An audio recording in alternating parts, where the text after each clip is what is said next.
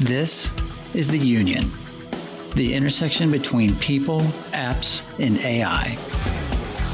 We'll inspire and challenge you as we ask questions, uncover insights, and share inspiring stories about digital ecosystems and automation.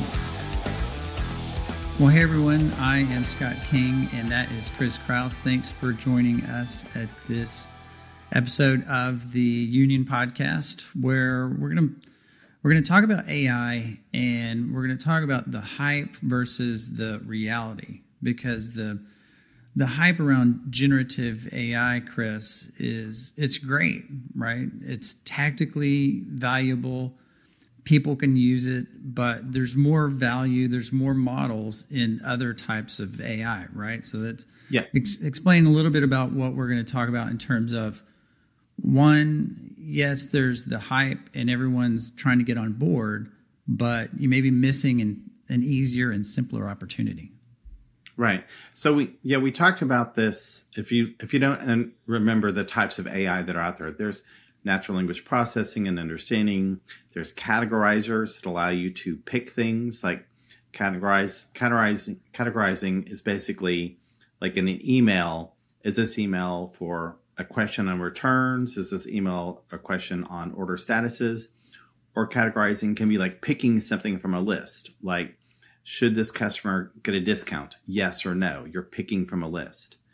Another one is predictors. And predictors, which is kind of weird because you think of, I'm going to predict a category, but I'll try to be very specific with my words. Predictors are you're predicting a number. So an example that like John Michelson always gives is, there's a way to convert from Celsius to Fahrenheit. There's a mathematical equation to do that. But in a predictor and machine learning, you give examples of both, and then it figures out what it should be. Like, what should the temperature be? Or if you want to predict, say, maybe your electric consumption, electric companies, they do this. They may look at the temperature. They look to say, is there a holiday in the week? So you're going to be home versus at work, to see if your usage patterns change. And they predict what your electric consumption should be in your bill. So you're predicting a number. So these two things have been around a very long time. They don't have the hype of generative AI, so it's kind of overshadowing it. It's definitely raised our expectations. But there's other things we can do with machine learning models in the realm of AI that have great value, especially to the enterprise. So, John always talks about there's greater value in predicting numbers and dates, right? Because those are helping, maybe financial decisions or something like that. And we attended it was just a generative AI summit, so it was kind of focused on that. And there was a guy from E&Y, Oscar Marine, and he agreed. He said the predictors are way more valuable. Generative AI does have some value, and this was I think it was at a law firm, wasn't it, Chris? And they were talking about generating contracts and doing more paperwork. I mean, that saved time, but it didn't really move the needle on a balance sheet. Mm-hmm. All right, so if we're going to talk about predictors or categorizers, what are they doing? So maybe explain what they are and then how people are using those today, because I would imagine it's simple, not simple. It depends on your perspective, right? So there are a lot of open source models, machine learning models. So the math, if you need a refresher on that, we did a blog on what's AI, how does machine learning work in all the categories. So if you want details, I'll keep it higher level here. But machine learning is a mathematical model, and a predictor is basically giving me different, numbers or attributes, and then predicting a number. So for example, the electric consumption in your house could be based on temperature. You may want to know the humidity, then how many days that you would be in the home versus at work. And then you would give sample history of that to a machine learning model, and then it would start predicting how much electricity you would use. So you'd say, historically, over the last 12 months, this was the temperature, the humidity, what Monday through Friday were holidays or not, and then the electric consumption. And then we say, okay, machine learning model, based on this historical data, let's predict in the future. If it's this, the weather forecast is this, and there's a holiday, not a holiday, let's predict how much electricity we'd use. Can ERCOT use this? Because they seem to mess this up. Yeah.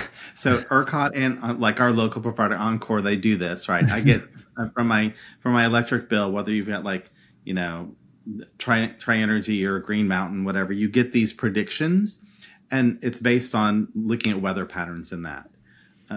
So categorizers, that's one that people kind of get, especially when you talk about email. It's like, let's categorize this email. Is this the intent is to answer a question about an invoice or a bill or an FAQ. It could be applied into, say, giving someone vacation leave. Like when a manager is asked, can I take vacation? They're going to look at some different data. They're going to look at, okay, how much vacation is available for this employee? Do they need an override?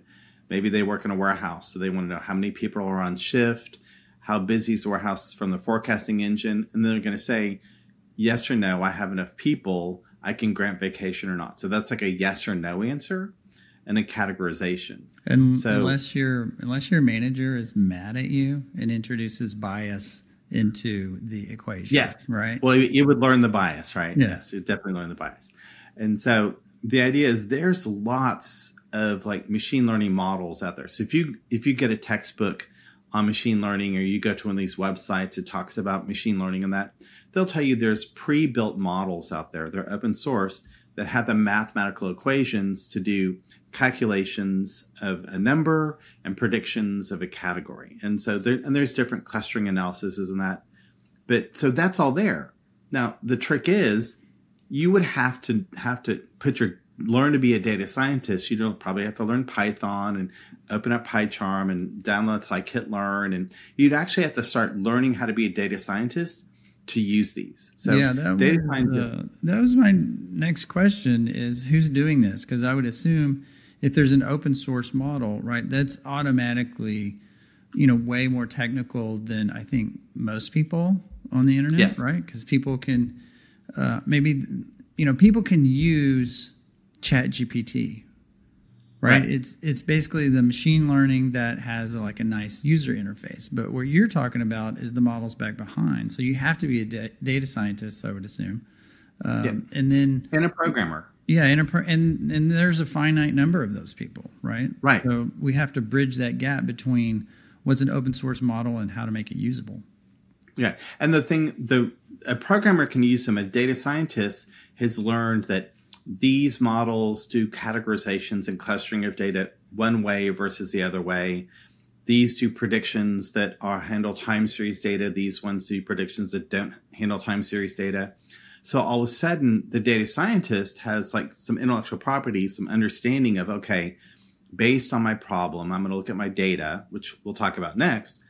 I need to use this model, or I need to try these two models or try these three models to actually solve the problem. So it's definitely a human process, a human thought, trial and error to find the right one. So now, of course, this is like 30% of the problems you have. This is like, there are 30% of the things you'd want to do. We believe there are already pre-built models. You start applying them and testing them. Of course, all the other ones, there's the multi-year data scientist, unstructured versus structured learning projects where you're doing all this stuff to really solve amazingly complicated things and write a new machine learning model. We're talking about the other use case, that 30%. Yeah, I mean, the complicated ones, that's what you're talking about when people are building businesses on top of AI products. We're just talking about like how to help everyday people make better decisions, right? So right. We're not talking Netflix how to show the next title, based on your viewing history. Right. And so in this case, there's let's go pick the model, and it's going to be based on the data. So ideally, you have some clean data. The data scientists can see, is it skewed? Is this time series data and such? They'll analyze that, and they'll start saying, okay, which model solves this best? And then they actually start writing code to test them, right? So the problem is when you need a technical person to do that, at the enterprise level, if you have 100 projects, to do this, you're going to say, okay, I need to stack rank these on value. And then I need to ask the data scientist the level of effort to implement these. And then I may need a data scientist team to actually say, go, even though they're open source models, deploy them, test them, bring them up. And then how do I bring it to the customer? Like, how do I actually put this inside an application or workflow so people can use it? So that's where people kind of, they get stuck. They're like, okay, there's just too many things that have to happen. This is actually a software development lifecycle to do this. How long? That sounds like a long time. Like, guesstimate how long is that you just explained? So, like, software development lifecycles usually are like when we do big room planning in Agile, they're always like 3 months, 6 months, 9 months. Those type of things together. It's a multi-month opportunity, right? So at Krista, we say there is a better answer, like, because I'm scoping to that 30% of the problems. We know there's open source models out there who know how to do these calculations. The trick is, how can you make the software or the machine do the work to pick the right model and run the tests for you? So you want to actually, that's actually kind of that, people say machine speed. How can you actually get to a point where the machine is doing the work for you versus needing data scientists? Because you want those guys to solve those really complex problems where they're writing a model, not the things that we learn in school of like, here's 4 models, test them and tell me the differences, right? So when in that scenario, does this data scientist, does he help with this project? If we're going to help them, stick with the more complicated things and produce, that type of value with the more complicated models, this project that you're talking about, so it's less technical, right? Because I'm making the machine do all the testing and everything. But I would assume that someone wanting to run this test may or may not have good or clean data, right? So a lot of the time they say the data science projects, the data is the biggest problem, right? So it's a whole lot of manipulation. Yeah. What about the data? Like if I don't have data, what do I do? Yeah. So the 2 problems you brought up is the audience. We want to make this easier so that the business people can actually add this to a process without having data scientists. So that's where we want software to do the work. Think machine learning, building machine learning. And the business people actually know their data, right? So they can extract, say, out of their contact center information, emails and categories of what they were. Or they may have examples of data they can provide, like on giving discounts or not giving discounts to a customer, or like electric consumption. So the closer you get to actual functional business people, they actually know their data and they have their data. Now, of course, not all data is perfect, but if you have 10,000 emails and 3 are miscategorized, it's not going to skew the model. If 2% miscategorized, it's not going to skew the model. So you have to trust that, like, the model's going to learn on the things that are more repeatable. But the closer you get to data, the closer you get to the business, the closer you are to the data itself. And then 2 things happen. Either you have some data to start with, or you have none. So in the example of like email triage, you probably have sample emails that categorized. And of course, you're going to say this isn't perfect because humans categorized it.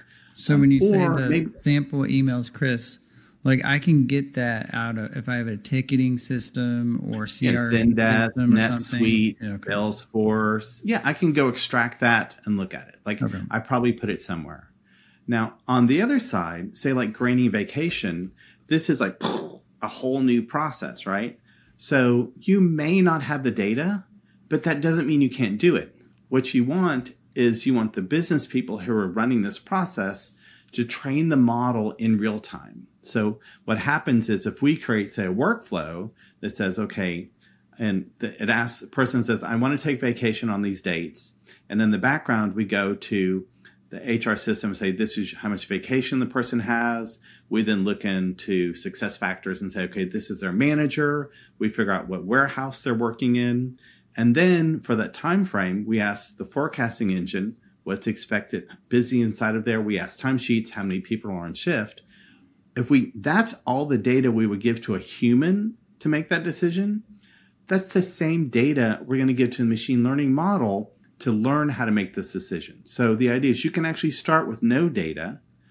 Now, the AI model will have no confidence that it's the right answer because it's actually kind of in learning mode.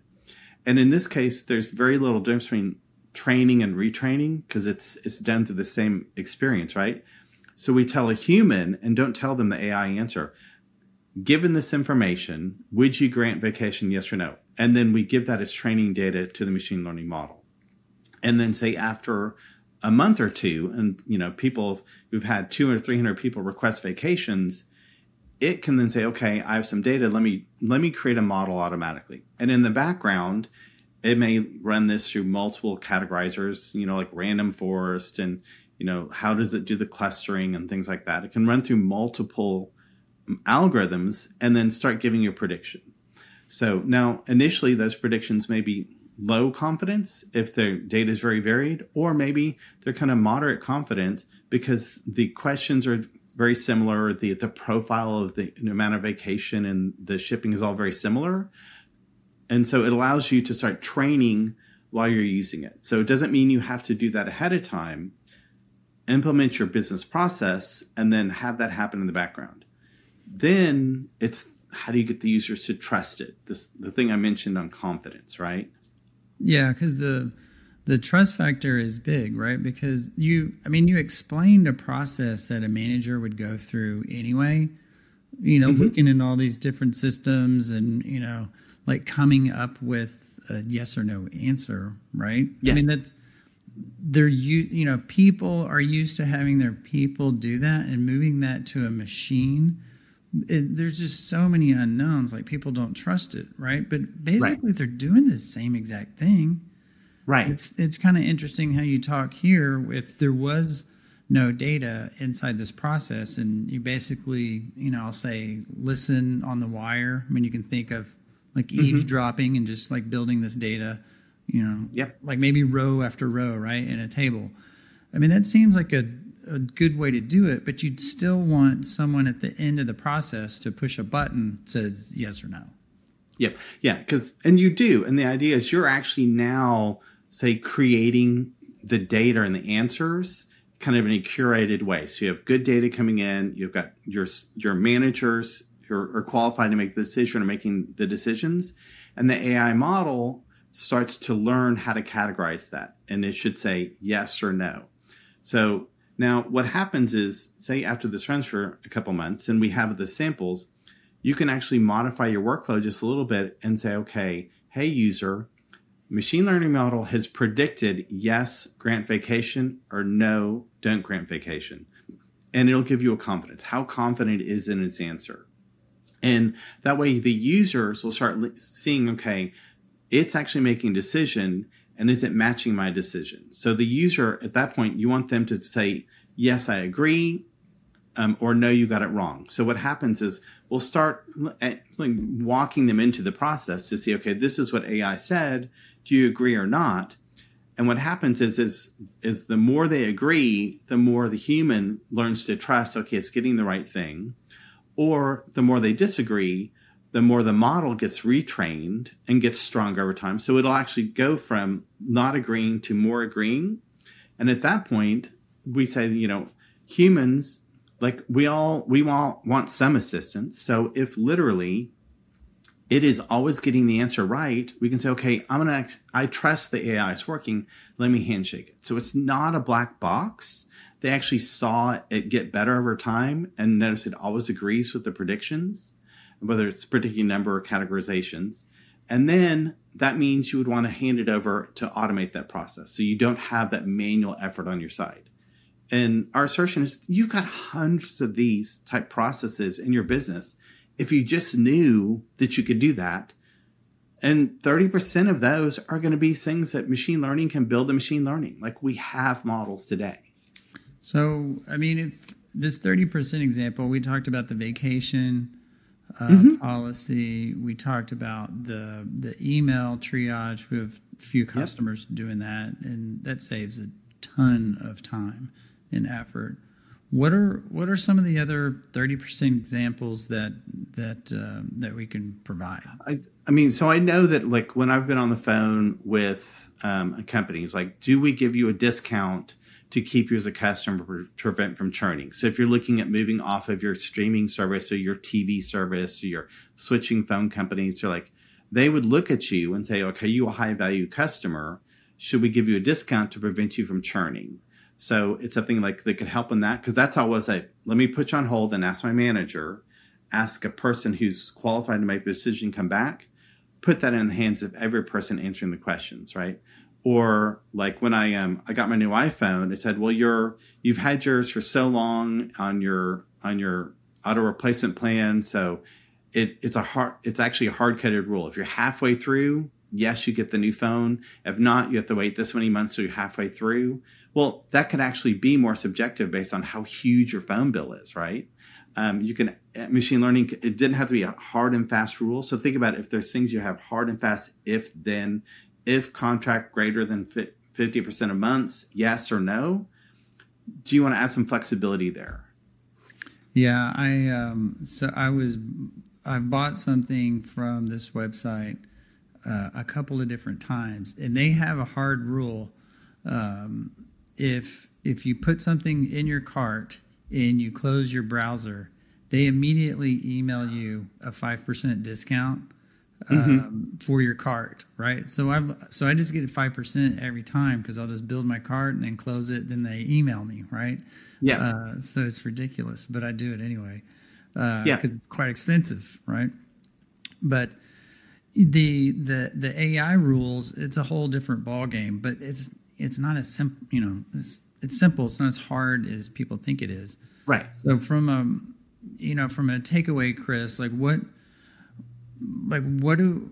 do people need to do? Like how could they get started to say, okay, I still don't trust you, but if I was going to do one of these higher volume, lower risk, situations with the predictors and the categorizers, what do they need to do? Okay. So I would say first thing is go look at your business case to say, okay, is this something that happens every day, 100 times a day? Because, things you want to spend some effort on, things that are high volume that you do all the time, you actually want to automate because then you get more value for your bang for your buck, right? And the second is, if you can think through the process, okay, what is the different input data I need to make this decision? And then what is the output decision? Is it predicting a number or is it categorizing, picking something? Then you can actually contact us and we can help you with that. That's because the machine learning models are built automatically in the software. All you do is you give us, say, like Excel or a CSV file of the actual data and then the answer you're expecting. We run it through the software and it says, okay, I've picked a machine learning model for you. Don't worry about what it is. And we'll tell you how confident we are. We'll take 80% and train and take 20% and test, which is what happens in the background. And we'll test them and say, okay, this is actually what we're predicting. So it's, in most cases, it's not, can the machine learning help me? It's like, am I ready to make that change? And then is this a big enough pain? Does it happen often enough that I want to automate it? And so, and they exist, right? They exist. And there's lots of machine learning models that can solve this, but it's actually that operationalizing them. And that's something we can totally help you with. All right. Well, that makes sense. All right. I appreciate it, Chris. And I like what you said. Am I ready for this? So, so that may be the title. So that's pretty interesting. Well, thanks for joining me for this episode of the Union Podcast, Chris. I really enjoyed this episode. It was interesting because it's a little outside of my world. And until next time. Thanks for listening to The Union.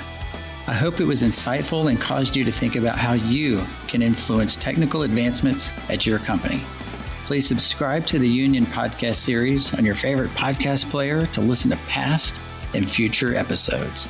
If you have a question for any of us or have a suggestion for the show, please email me at scott@christosoft.com. Thanks for listening.